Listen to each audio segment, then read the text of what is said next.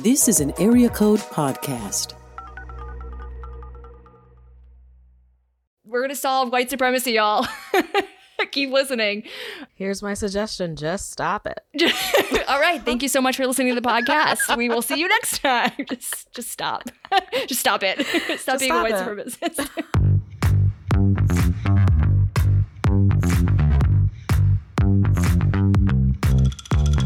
I'm Ashley Whitehurst, and I've been performing and directing and teaching and producing improv and sketch comedy for almost 15 years. I think poop jokes are funny. I'm Felicia McLeod, an improviser, writer, voiceover actress, and just started reading tarot cards. Hit your girl up. Hi, my name is Steve Hahn. I'm an improviser, on-camera actor, and director, and my estranged father has tried to connect with me on LinkedIn before. Hi, Kevin. What's up? This is Comedy Has an Ouchie. Thanks for joining us again. I'm Ashley. I'm Felicia. Hi, I'm Steve. Hi. It's good to see your faces, even though the people on the other end can't see any of our faces. They're beautiful faces. Greasy. They can just sense wash it. my hair. Yeah, they can sense it. They don't know I haven't washed my hair in a week. Now they do. Now they know. Now they know. Damn it. Okay, y'all. Steve, Felicia, what do you guys think is hurting comedy today? Anything on your brains? Oh, sure. Yeah. I mean, I think there's so many problems, but there's so if you had to pick one to talk about.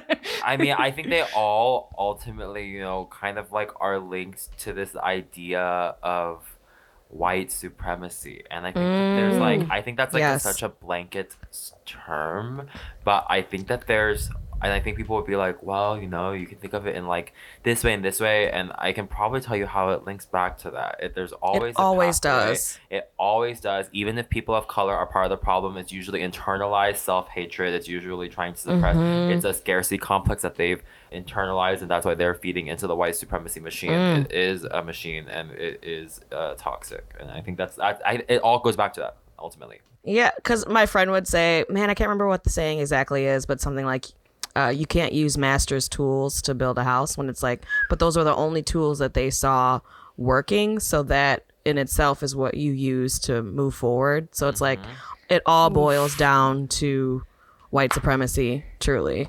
Yeah, Western like ideals of supremacy that I've also partially internalized growing up here.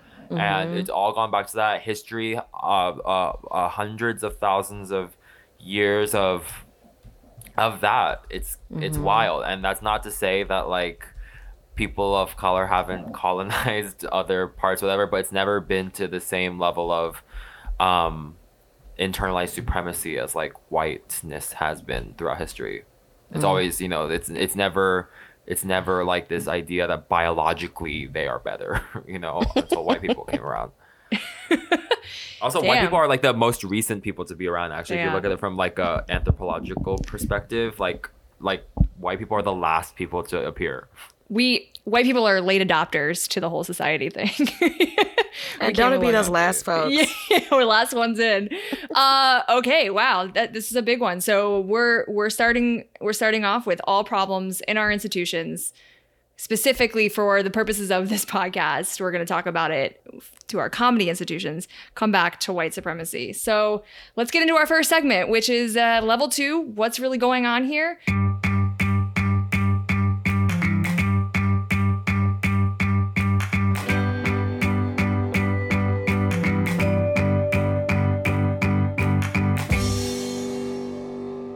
We're going to take a really deep dive into a big issue, which we just identified as white supremacy. Cool. All right. So, Felicia, I want to ask you, in what ways do you think our institutions have been centered on whiteness and have sort of perpetuated these insidious rules of white supremacy? Because everything is normalized in whiteness. So it's like, what performing wise, who the audience is, they always are like, who are you speaking to? Meaning, you're speaking to a white audience, or you're generating ideas for a white audience. So I think like even within my comedy starting out, I feel like I would make sure I was palatable enough for whatever audience was coming, when really I should have been doing the art that I was doing for myself. And it's just like so crazy how internalized that is, and how I'm like unlearning those things now to be like, no, you're doing art for yourself. And it's just like how they take advantage of that, because that's what they know to be true, is just. In what ways, like, and I know this puts you on the spot a little bit, but in what ways did you feel yourself doing that on stage? Would you change your character's affectations a little differently if you knew there was a wider audience, or maybe it was a sketch that you had to sort of rewrite to quote unquote be more palatable? I feel like mostly because growing up we were like taught to like memorize, not taught to learn or to ask questions. So I feel like mostly in comedy I would just mimic what else was on stage with me. So if I would respond naturally in a conversation and just be like, the potatoes are there, and someone else is being a carrot, I would be a carrot too, because I thought that was the right thing to do, and what I thought was right was wrong. Yeah. I mean, that's like, I think like what you said earlier about like being palatable. I've been thinking about this a lot recently because of like the type of art that I'm trying to create, and the type of I've been thinking about it a lot recently because I'm trying to unlearn a lot of things myself personally. I think like right now I've been thinking a lot about like what the space I take up is, especially with the recent uptick of anti-Asian American sentiment. Yeah. And like I've been seeing a lot more. I'm obviously in a bubble of social media, but I've been seeing a lot more posts recently about including like being for Asian people in anti-racism rhetoric. And I never knew, I mean, I guess I like, this is not very naive of me to say this, but I never thought that like, I didn't realize that people weren't including that. Like I never thought. And so, because I've always viewed myself as like a person of color, and I've experienced race-based hate crimes in my past. I mean, even a year ago in February last year, when I first got Totoro and COVID was like spiking like in America for the first time, like one like white woman called Totoro a Chinese mutt. Like I got followed at the Walgreens outside of Second City. Jesus. Like it's I'm sorry, like, that's so uncreative. I hate uncreative insults. Truly. Yeah, I mean, and it's just like no, I mean, and it's just this like crazy experience that like I don't know. I think like I've been trying to think about like what space I take up. Yeah, I mean, I'm struck by like how many auditions I've sat through where it's, or even like sketches I'll read from people who are, you know, I'm directing a show, and it's hard because the rules are the white people succeed, right? That's what the rules have been set, and white people automatically succeed. I get to go in, I don't have to tell you about my trauma, but we see a person of color come on stage for an audition and we're like, well, they need to prove that they can set themselves apart. And the only way white people have figured out how to do that is to respond to like trauma-based things. And we see that all the time, right? And I'm sure both of you have been privy to tons of notes about that, where it's like, but hey, nice target lady character, but what about the trauma? You know, it's no. I feel like white people get to like have the space to explore and mess around and do different things and fail.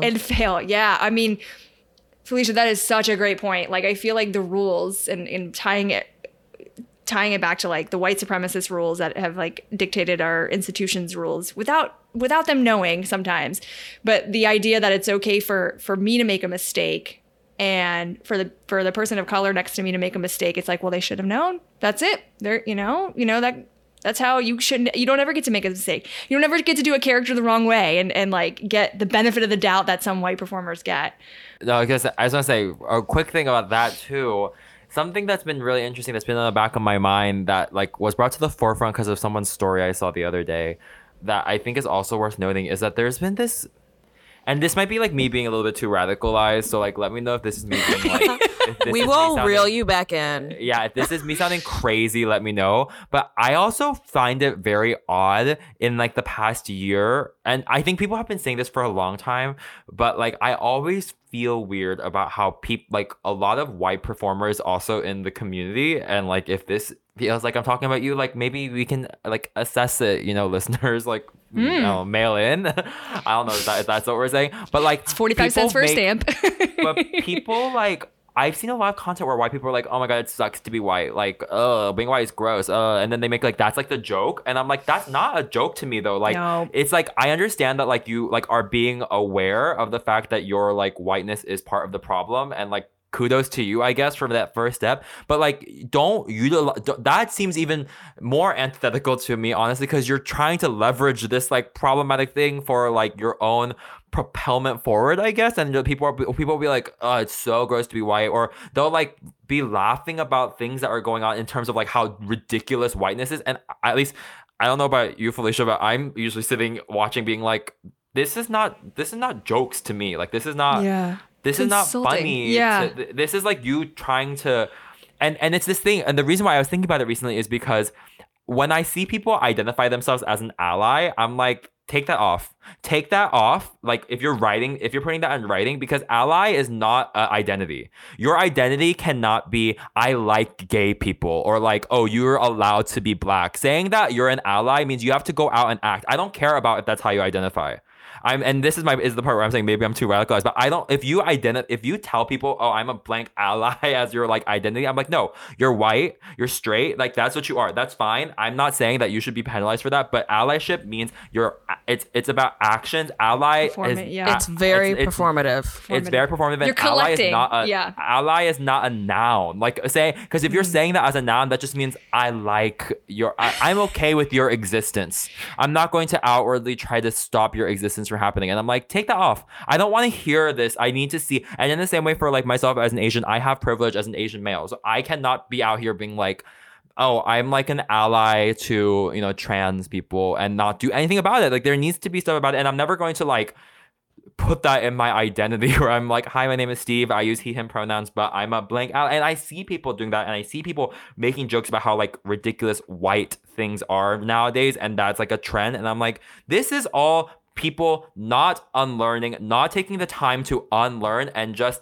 utilizing it to make it easy for them to not be like reprimanded. I'm a little torn on that because I agree with that 1000%. But I also feel like sometimes if I come into a space and let's say I'm the only black woman, I do like to hear someone say that they're an ally, to be like, okay, well, maybe I'm safe. Maybe this false idea that I'm safe in this space, and they could very much be problematic as fuck. So I'm like so torn because I hate performative allyship. But it's nice to come into a space and be like, okay, well, maybe I'll be okay. Yeah, I don't know. And to that end, I think that like in that way, when I feel like when people say that or whatever, for me, at least personally, it doesn't register because I'm like, I need to see you do that. Because if they say that actions. And then turn around and then do something else, that's where the actions come in. So that's why for me, it's like, if you just say I'm an ally, I'm like, they'd be like, yeah, so I skipped rocks and Breonna Taylor's killers still aren't in jail. And I'm like, I don't want a black woman to be a butt of the joke. And I know what they're trying to say is like, this is fucked up that they're still not in jail. But it's like, but you don't see how you are minimizing this black woman to be some joke, to be some like piece of your like bullshit performative allyship. Yeah. Yeah. This is such a almost like a rule or guideline in white supremacists. Like, I don't know if they have a book or whatever. White people need to feel oppressed. That's like the existence of their whole existence since they landed in this country. And I think that's why they do stuff like this, like, white people, you know, it sucks. These jokes that you're talking about, Steve, is white people so badly want to be oppressed and want to feel like they're always being attacked. # cancel culture, right? This is what, you know, all the Republicans are yelling about these days, because there's some part of me that I'm like, are you like, you need to examine your privilege, but this is not the way to examine your privilege. You need to understand that you're also a victim of white supremacy, but this is not the way. Like, you can't apologize for you being white, just like you can't apologize for the person next to you being black. What you can do is do things to combat that and to show up and not do shit like performatively, right? Like, put a fucking black box on your social media for Black Lives Matter. That's not it. Yeah, it's like that. Oh God, I'm gonna look her name right now because I'm obsessed with her. Like, she like focuses on race, and she's a professor. And do you know who I'm talking about? She like does like these like socioeconomic, or sorry, she does like race-based polling, I guess, and like in her classes, and she's a really good professor. Oh, I know who you're talking about. So it's Jane Elliott, and Jane Elliott. I can see her face. She's been on all these documentaries as like, yeah. She Go like ahead, Steve. she asks this thing to her class where she's like, she asks this question to her class, being like, raise your hand. And it's like a class of all white people, and she's like, raise your hand, or like, stand up if you think that Black people are treated poorly in America, and like none of them stand up. And then she says, okay, now stand up if you want to be treated like a Black person is treated in America. And none of them stand up. And none of them stood up. And she was like, okay, so you, so none of them stood up. And then she was like, okay, so you identify the problem. You are saying that they're not treated poorly, but you don't want to be treated like one. So you understand that like one of those statements has to be contradictory to the other. Class dismissed. And, and they learned nothing that day. And she has a lot of experiments like that. I like that. That are great. Yeah, I love her experiments that like talk about things like that, because it's like, yeah, it all comes back to this idea of like, it's like, I don't know. I mean, I say this as a marginalized person who's experienced hate because of a few things that I identify as, but like, I don't know why you want to be oppressed. Like, it's not the shit. I don't know why people are so, and people think that equity, that's like finally kind of, I mean, not even enough, but people think that like this finally, these like little pieces of equity that are coming our way finally are like the end of the world for them. And it's just like so fucking selfish. Yeah. How can we, when we were thinking about our comedy institutions, like I'm trying to identify quickly in my brain, like the ways that I've internalized some of these roles when you walk in that building. I mean, I don't generalize it only as white men, because like I know white women have also done the same thing to me. So it's not like, I mean, fair. I will say, I think I probably had, this is like probably an anomaly, but I've had more white women teachers than I've had white male teachers in Second City. So for me, and I've loved all of them. Like I haven't had a necessary, like an inherent problem with them, but in terms of representation, like I ask you this, like have either of you like name like the Black teachers that you've ever had? Okay. Hildreth. I can name like a Hildreth. I never had Hildreth, but I've taught with Hildreth and he's amazing. But you know, I can like name like all the white men and white women. Again, I have more of them. I can name all of them like so quickly. I have so many of them. What Black woman have you had as a teacher? I have had zero. Oh, I said white women. No. I'm saying you said what Black men, and we named Hildreth, and then I'm trying to think. I was just taking this a step further, like what Black woman? I had Barthwell and Bob Curry, but that was okay. I've been taught by Sherry Flanders in music improv. Okay, nice. Oh, yes, yeah. So I've had one Black teacher. Name an Asian teacher you've ever had. Oh, -10. Never. Name a Latinx teacher you've ever had. You know what I mean? Like it's just crazy. So I think what I'm at least saying is I think like right now the issue is just like there's no race representation. And again, this is just from like my one experience, which is like a dangerously low sample size if you want to do like accurate polling. The minimum number is 40, just in case anyone is curious. What's like, the control? And that sounds like a bit, but 40 is the industry standard for polling sample sizes. That is not enough. I know it's not, but 40 is like what you need to get like a true bell curve traditionally. Anyway, so from my experience, I have not. And again, this is not my lived experience, but like, and I know there's a lot of other reasons why like white men have it so much better. But I will say, I think like in general, if you're a white person in the building, regardless of how you identify or regardless of how you present, you're probably like in a much better place than like a person of color would be. And I venture people to challenge me on that, because I'm not to like, you know, argue with them for arguing's sake, but genuinely I say this as a person of color who's also, I mean, we've talked about a white woman on this podcast before, not by name, that like is problematic, and I think she's like a great example of just like what white women like the dangers that come with like a person not recognizing their privilege and the space that they take up. And like I challenge this for white people, and again, this might sound like some type of way because I'm a person of color who like has had opportunities and whatnot, but I challenge people of like white people to consider what it would look like if they were able to lose the thing that they have for them and encourage an institution and leverage what power they have to give it to a person of color, to give it to a black person, to give it to a trans person of color. To what does that feel like, right? Like, because people are so willing to like talk about like equity, and then as soon as it challenges like what they might lose personally, like on a personal note, they stop. Like it's like this like I'm willing to be as loud and vocal as I can, but then as soon as like I might lose a class that I was going to teach, or I might not be a coach for this thing, or I might not be on whatever, as soon as like that comes into play, people back off. And I challenge people to think about what it looks like when you actually give up your spot, God forbid, to someone that was never going to get it in the first place. Like, what does that look like? It's the person, this is directly the people who have the word ally in their Instagram bio.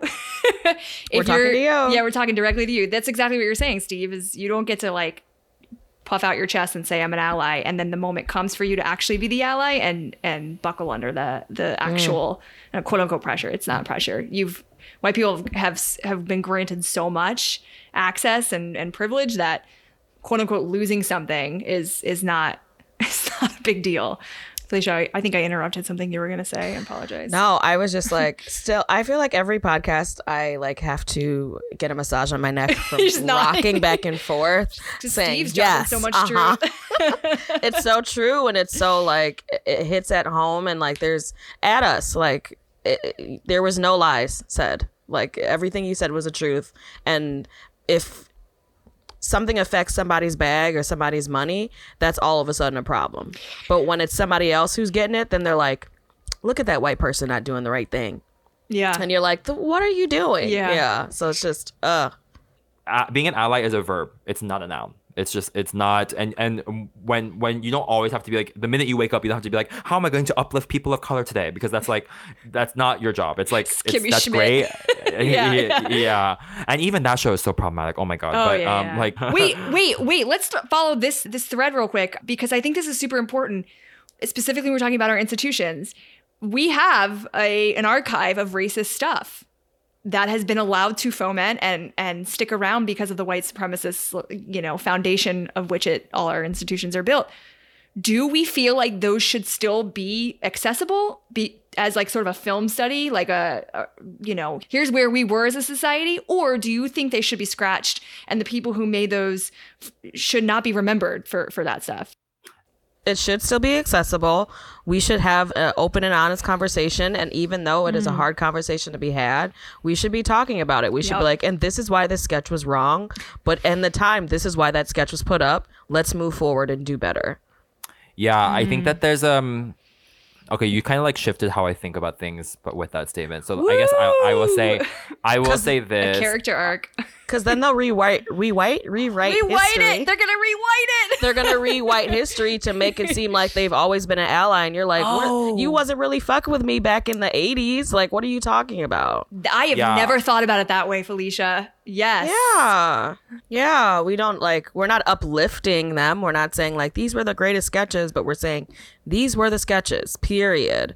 Let's discuss what's right, what's wrong, and let's discuss how you write a sketch, which is what we should be talking about in this class, and then move forward. If Second City or any of the UCBs or IOs erase that stuff, we don't get that history of like that sketch that existed, why it existed, who had to endure that, if there was a person of color in that cast who had to endure it. And then maybe have the opportunity to actually take maybe the content of it and play around with it later. And the question then is, for me, and I asked this to someone that teaches writing and whatnot. For me, maybe I'm answering it by asking it, but I think like, does a class need to then now, because classes as they stand right now don't go into like the history of Second City. Like they don't and when I taught improv, like if I'm teaching a level A, my first day I spend like 5 minutes just talking about how improv was invented by Viola Spolin, but I don't go into like the history of Second City and whatnot. And if I did, like it probably would have already included certain things. But like if we're keeping them up, I think then the assumption is they should include a history of Second City. But then from and I say this as someone that like is not trying to like salvage anything, but like from a business perspective, that's not very smart. So I don't know, I don't know any business that like I think from a pure, and this is not unique to like any comedic institution, but any institution should not, does not, and should like from a business perspective should not include that. I think as a radicalized, essentially a commie, I think like institutions should include their history, obviously, but I just say I don't know if that's like a commitment worth doing for an institution. I feel like it is, and think about like you just made that jump for me in my brain.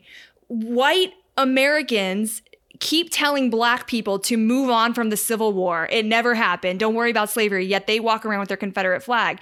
The coup happened in January and everyone's like, we need to move on. That's American. And then I was just thinking about it with these archives. Yes, those absolutely need to be studied. We need to talk about the history of Second City. We need to talk about how it was in, you know, a bunch of guys at University of Chicago and then like a rich guy got his hands on it and made it into a, like, we need to talk about that. Otherwise, we're just going to keep repeating the same mistakes when we all get back together.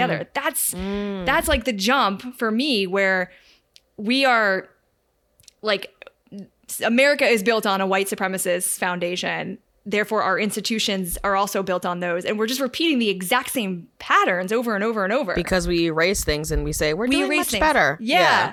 Oh, we hear you. We're so sorry that happened to you on stage. We're so sorry that suburbanite heckled you. We'll put up a sign and everything will be better. Or we'll ask people as we take tickets to be a little bit nicer to the performers. No, let's talk about it. You know? And I think that's so true for theater. And I understand from like a business point of view, like it was the Aunt Jemima they're changing to like Pearl Mining Company. Like I understand Pearl Mining Company being like, and that's our name and this is our symbol, and not trying to like re-say, okay, and it used to be Aunt Jemima for a mammy, you know, like, so like I understand some places being like, we don't want to have that. I don't know. How do we grow? How do we not repeat the same mistakes that we kept doing? Yeah, I don't. If I anyone, think that we need to.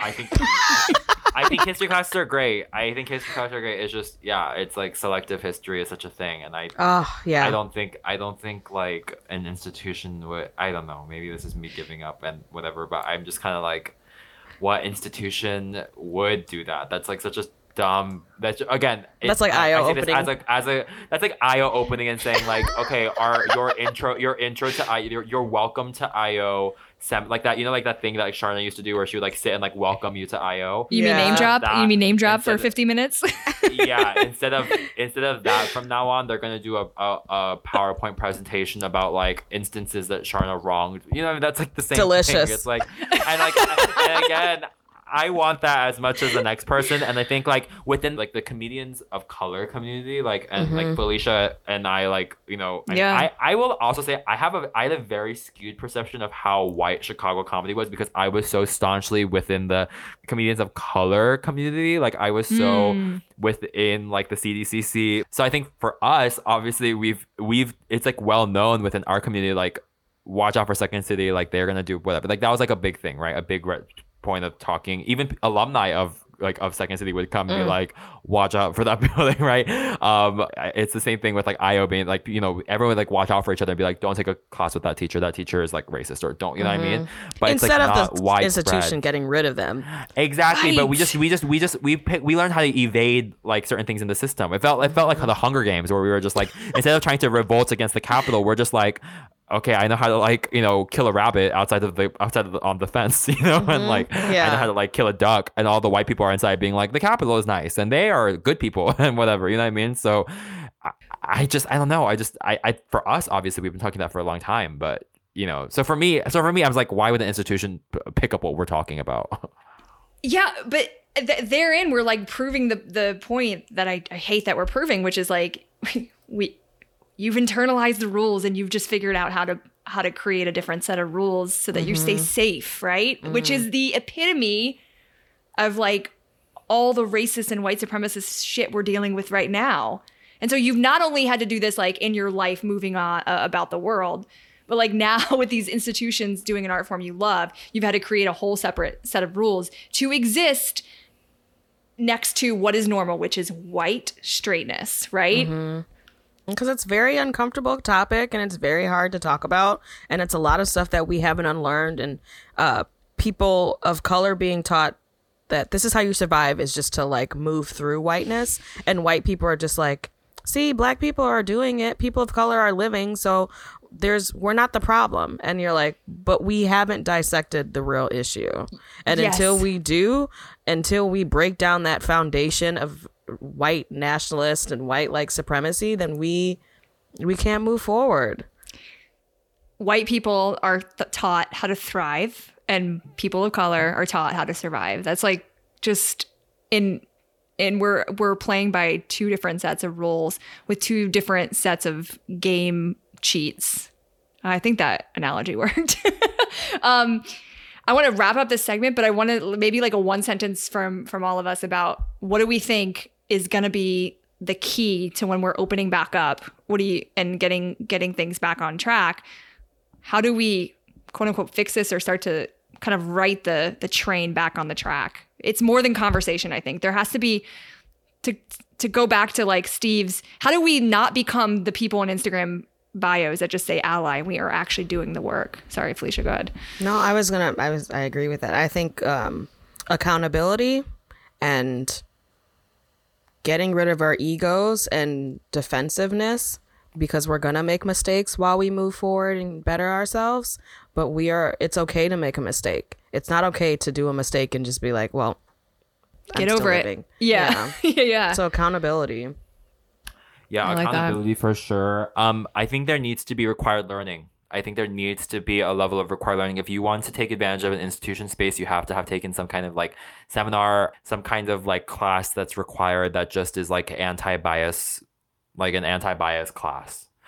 There just needs to be like a level of learning, and not just from white people. Like people of color need to learn. I think like again, I talk a lot, and I think like a large part of it, I will say like I think I have I don't know a lot. I'm really stupid, honestly, but like I at least had but I have a lot of privilege in that I went to an institution that gave me resources and taught me how to like just that taught me these things, and I'm not saying that people need to like spend 4 years learning about these kinds of things, because I mean I didn't, honestly, but every person of color can learn too, right? Like there's like a lot to learn within our communities. There's a lot where we're told that like we're sitting at like the kids table and like we need to fight for a good spot at the kids table when we should be fighting, this is white supremacy. That's like the real enemy, right? But like in part of that, we have to unlearn this idea that we need to like push each other aside to get there, right? So there's a lot of learning, there's a lot of healing that needs to happen, a lot of unlearning that needs to happen. So I think everyone just needs to like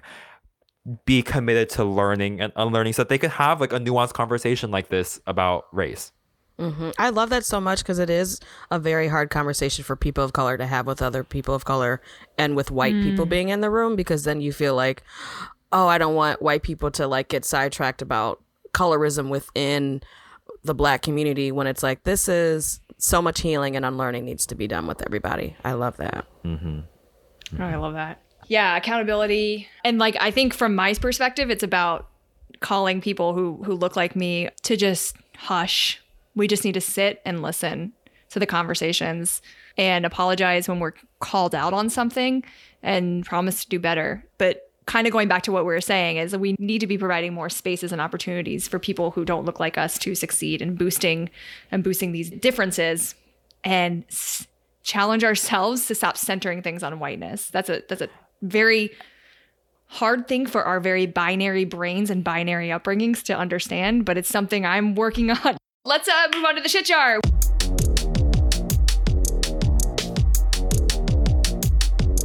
We are going to do our gossip, restorative, reformative justice, coping mechanism part of the show. We're going to share a story about something bad or funny that's happened to us, but we moved on. But we're going to fix it the best way we know how to, if it's with a bit or just replaying the actual activity, or I don't know. We'll figure it out. We're improvisers. Do either of you have a submission for the shit jar? I think I've already talked about this story, but I think maybe if we can like hash it out, like maybe just dissect it a little bit more than like my brief mentioning. I used to run the improv jam at Second City, and I had a white student who tried to get me fired, who like led a like brigade of people to try to get me fired. And part of it like was he didn't like me because I said like don't do an Asian accent, and I was like openly complaining about this student, and it was to all white teachers. Actually, Ashley, I think you were in the room. I probably was. I think you were in the room because it was for a certain audition, but you were in the room, and I think you know who I'm going to talk about. Yeah, but it's not the person we've referenced before. This is a new person, and I don't think she's problematic per se. She's just maybe a little. I mean, I think this is problematic. She is problematic. She's not like as problematic as some. There's different levels. There's different levels. There's a spectrum. It's not binary, right? But a hint for our next episode. Stay tuned. But she like defended him, even though he like obviously had done something wrong. And she was like, "Oh, he's not a bad kid." Blah blah blah blah blah. And this like, I mean, and he like had tried to get me fired because I kicked out like 4 drunk women that came to the who had no improv experience, who came to this like free improv jam that I was running. And he like tried to get me fired because previously he didn't like me because I like was like not allowing him, like this teacher was the one who usually ran the improv jam, and she was like defending him. She wasn't like outwardly like saying like, "Steve, shut up." She was like really diplomatic about it, but she was like defending him, and I was just like, in my mind I was like, "Oh, okay, whatever." But what I should have said at the time would have been like, "Lady, shut the hell up," because like he's like showing racist tendencies, whether or not it's like the motivation behind him trying to get me fired is like it's not because I'm Asian, but like the fact that he like doesn't like me and isn't is openly questioning my authority, even though he has no right to, is because I'm not white. Do you know what I mean? Like exactly. There's implicit bias in that, and like him as a white crunchy improviser who's not even good. I was like, you're not even funny. Like if you're at least gonna be racist, be fucking funny. But you're not funny. You're not good, and you look like Dennis the Menace. So like, why are you out here? Why are you squawking, bitch? Well, this is perfect for this episode, Steve, because you're saying there's so many levels here. One, he was comparing you to the white woman who usually leads it, and you didn't meet those standards. 2, he felt entitled because of the system that was in place already. Yeah. That let him know it's okay for him to march into whoever's office and say, "I want this person fired." He went straight to firing. He didn't even go, "Hey, I've had this issue. Is there a way we can have a conversation?" He went to, what's a consequence I can give this person of color because they insulted me? What does that remind you of? Like, you know, like, let's just open the textbooks and talk about all the times in history when someone spoke out of turn and got consequences for it. Like, it's obviously a massive leap. Like, I'm not comparing him to anybody who's gonna, like, you know. I mean, he gave those vibes. I know what you're putting down. I'm picking it up. Yeah, and he gave those vibes. That's exactly, like, he felt like he had the backing of a system to be able to make a teacher who has been vetted, who has history, who has good standing, who is loved, and all this stuff, pay for something he didn't agree with. And that is some audacity. Because he's stupid. He's stupid and he's white. I guess that's. I was just like, when I heard this, because like my one of my favorite human beings in the whole world, Rachel Mason, like has helped me through thick and thin about these students. And when I heard, I was just like, okay, the gall, the caucasity, the nerve, the gumption. You know, how dare this kid do that? And I was scared. I was honestly scared. I mean, every single problem student I've had that I've been called in to like talk about and like have to talk about it from my side, I've been terrified every single time. Yeah, every single time I've been terrified. When you were doing your job, and it's so fucked up. Yeah, and so that's like for sure an instance where I was like, he doesn't like. I mean. Oh my god! I mean, I'll save the other answer for another time. But yeah, that's my submission to the shit jar. Is this kid who was blatantly like this piece of color is trying to tell me something, and I don't like that he's doing that. I don't like that. Yeah. Yeah, I don't like that at all. How do we fix this? Let's say he's sitting here today. What would you say to him, Steve? Should I be him? Yes. Oh God, no, Felicia, you're too. I cannot. Felicia's too friendly. I'll be as conscious. I think the mature thing to do in these moments, because I would say he's young. Like he was young, and that doesn't like excuse anything, but it does explain that he was young. He was in college, and at the time, I think he probably might still be in college. He's in college. He was not taking classes at the time, so I was like, "Why are you here at Second City?" He was just showing up. He was just showing up. He was like not taking classes at Second City. It was like a free workshop. Wait! I did not. Wait, he showed up to this free workshop, didn't like what you said, and went to complain to the system about getting you fired. A system he's technically not even a part of. Yeah. We've just entitlement. leveled up the entitlement on this one. I'm going to explode. Yeah, so he but again, and I say this as someone that has been radicalized a lot in the past year, even like a lot, honestly. Like me last year around this time is totally different from me now. And so I think and a lot of that was like the commitment that I made to like unlearning certain things and whatnot. So like everyone can go on this journey too. But I remember every single problem student I had, because I've had 4 problem students who have complained about me formally to someone in a position of authority or whatever. I've had 4 in my time as a teacher, in my tenure as a teacher, and the rest of my reviews have been glowing. Like my students generally, like I've coached a lot of their groups independently now. Like I've directed 3 shows that from former students of mine. Like, you know, my students tend to like me a lot, but these 4 instances I've had where like it's been escalated every single time. I was afraid I was gonna get fired every single time. I've always gone in being like, I feel like I did something wrong, even though I knew I did not do anything wrong. I always felt like I did something wrong. Just so fucked up, because how many people in that building have gotten 2nd and 3rd chances? I've had them as teachers. So for actual legitimate, legitimate egregious Dating things. their students? Yes. Yeah.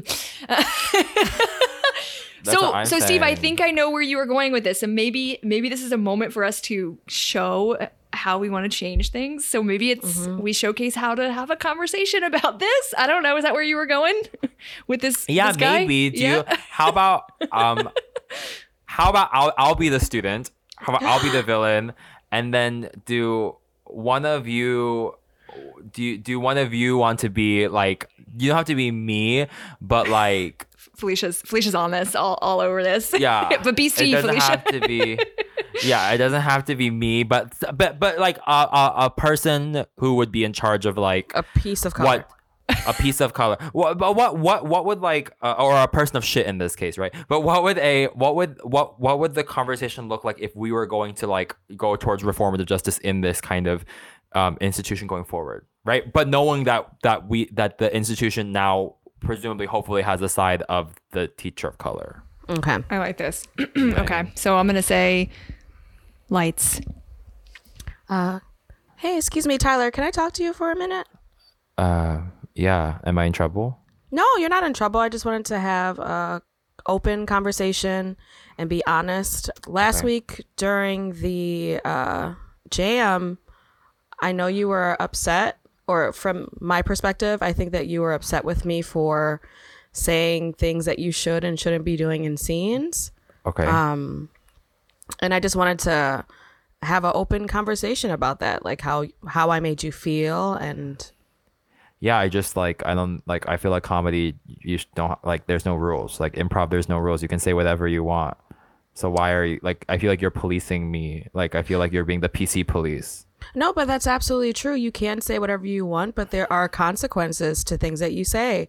If it is something that's inappropriate, then I would ask you not to come back to a jam. If it's something that you're willing to be open about, then I'm open to you continuing to come to the jam. But if you're not, then I would ask for you not to come back. Oh, okay. Well, who's deciding that? I feel like you're just personally offended. It's not that I'm personally offended. It's that you are not being appropriate for students and for myself. And me being a boss ass bitch, I just thought it was my job to politely have a conversation with you before I go to the higher ups. Well, I went to the higher ups already. Yeah, and they told me. They know about you. Yeah, and they text me, and I text them back.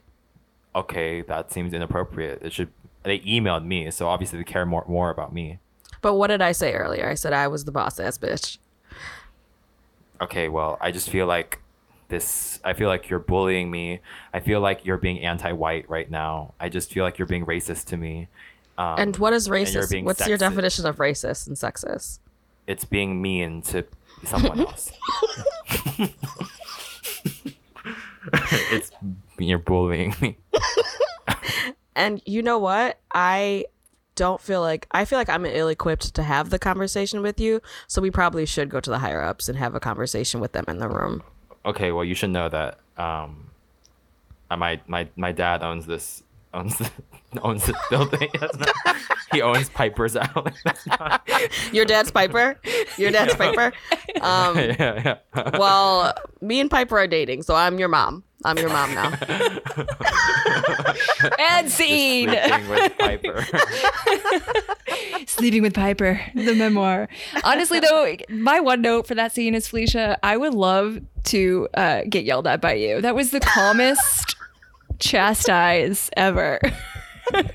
I don't know if Tyler learned his lesson, but I think I shouldn't have said boss ass bitch, but it slipped out of my mouth. And that's okay.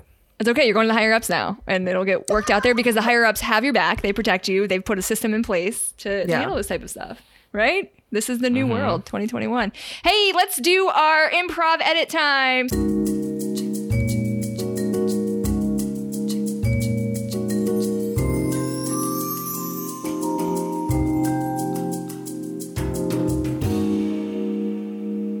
Let's call out something that we talked about today and say whether we'd sweep edit the problem, tag it out, call lights. I don't know, any other creative improv technique we haven't used in over a year.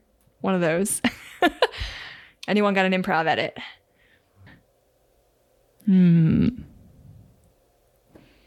I would scam my teammate. I would befuddle and trick my that student or for that I had to deal with to have a open conversation with himself about what entitlement how dangerous entitlement is to the marginalized. Nice. I would do a walk-on for institutions and for other teachers to stand, and allies to stand up and do the work. You guys know when you've been on stage with somebody who you know hasn't gotten in a scene, and you're a good teammate, and you grab them by the hand and you start a really good scene and you endow them with a really fun gift and a really fun game. That's my edit, except for it's going to be white people. That's my challenge for us going forward, is to take less of the stage and the scenes and boost people who haven't had that opportunity. Not because you're buying all the books about anti-racism or you want to slap on the back after the show, but you're actually doing the work and making sure the right voices are being heard now. That's I don't even know if that's an edit. It's just it's a thing I miss about improv, I guess. I just miss improv. I miss improv. Oh, those were good. Hey, thanks for joining us. If you've got an entry to the shit jar, please email us at comedyhasanouchie@gmail.com. Steve, what are you going to do right after we stop recording? Eat some popcorn. Ooh, what kind? Trader Joe's. Keep going. That's good. Drill down. That's what I want to eat. Trader Joe's, the olive oil. Yes. In the green bag. Green bag. Yeah, you know. Felicia, what are you doing? It's delicious. I'm probably gonna make some tea. What kind? Either chamomile or I have this mango ginger. I'm not sure which one yet. Something calming, it sounds. It's going to be a night in. They're all nights in. What are we talking about? I've had so many. It's been a year of nights in. Ashley, what are you doing? I think I'm going to eat dinner, and then I might go back to playing a little of my Nintendo Switch, playing Hollow Knight right now. I don't know if there are any gamers out there, but I need to beat this game before I die. We'll see what happens. Cool. Well, thank you so much for listening. We appreciate it. And keep being decent human beings and dismantling white supremacy in all ways of your life. Goodbye. Beep.